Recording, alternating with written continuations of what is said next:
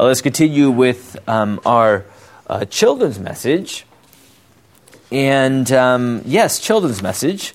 We will continue here. I just had a thought I had to circle. All right. And today it's about shapes. This might even test our adults here about what shapes these are. But children, I need your help. All right? Are you guys ready? Ready? That's right. Now, I need to tell you, you need to tell me what shapes these are, okay? So this first one is what? Do you all agree? Are you sure it's a triangle? How do you know it's a triangle? Because it has three, three, right? Trinity, three. All right. Very good. What about this? Oh, wow.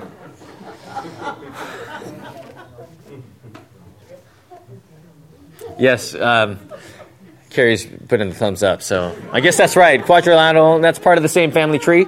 That's right, of the shapes. Or we would, other than Phoenix and other astute people, I think our normal folk would call it a square, right? Right? Could be. You're right. That's right. All right. Man, you are making this. I now have to think about my math, Phoenix. All right. I wasn't ready for that this morning. All right. What about this one? All right. This is simple. Circle. I don't think there's another name for this one, right, Phoenix? Just circle, right? I think so. All right. Anyways. All right. Okay, this one might be a little tricky for you guys. Wait, what's a rhombus, by the way? Is that that's the one where the parallel... This is more... Man, I wasn't ready to encounter my... Trapezoid, right? Trapezoid, right? Rhombus, I got to look that one up. But every shape, you know the shape by its shape. I know that sounds kind of repeating, but like a square has four sides, a circle as Phoenix would say, infinite sides. We talked about triangle has three sides, and these are all shapes, right? The sides show you what these shapes are. Now, when we look at this next shape, what does this shape show you?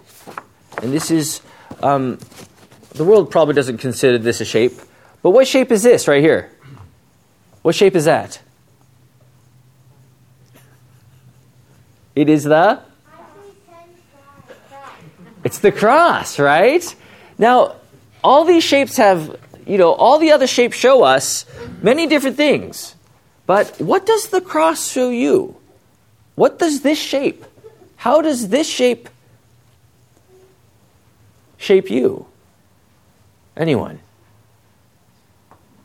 Now here we see in the cross that this cross shapes you because it's Jesus. It points you to the one who gives you your forgiveness, who sheds his blood for you and gives you life in his name. It's not just another shape like a trapezoid or a square or a circle, but rather the shape of the cross. Here we remember that this is what Jesus has done for us. And this is the name to which we live. That is Jesus, the one who saves you from your sin.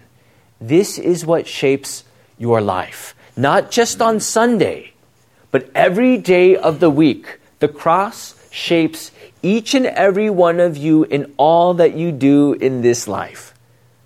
From studying, to talking to your friends, to listening to your parents, to thanking the Lord for all that you have, this cross shapes you in every single moment of your life. Because here you find yourself as a child of God, covered by his blood, that not even death can overcome you because Jesus overcame death for you. This is your shape. This is your shape. And this is the shape to which you live and move and have great joy in who you are as a forgiven child of God. Let us pray. Dearly Father, we thank you for this day. We thank you for the grace that you give through your cross. Lord, bless us and bless these children always in this faith as they grow in this world. Give them the continued faith and perseverance in what shapes them, and that is you, O Lord. We thank you for your redemption. We pray all this in Jesus' name. Amen. Amen.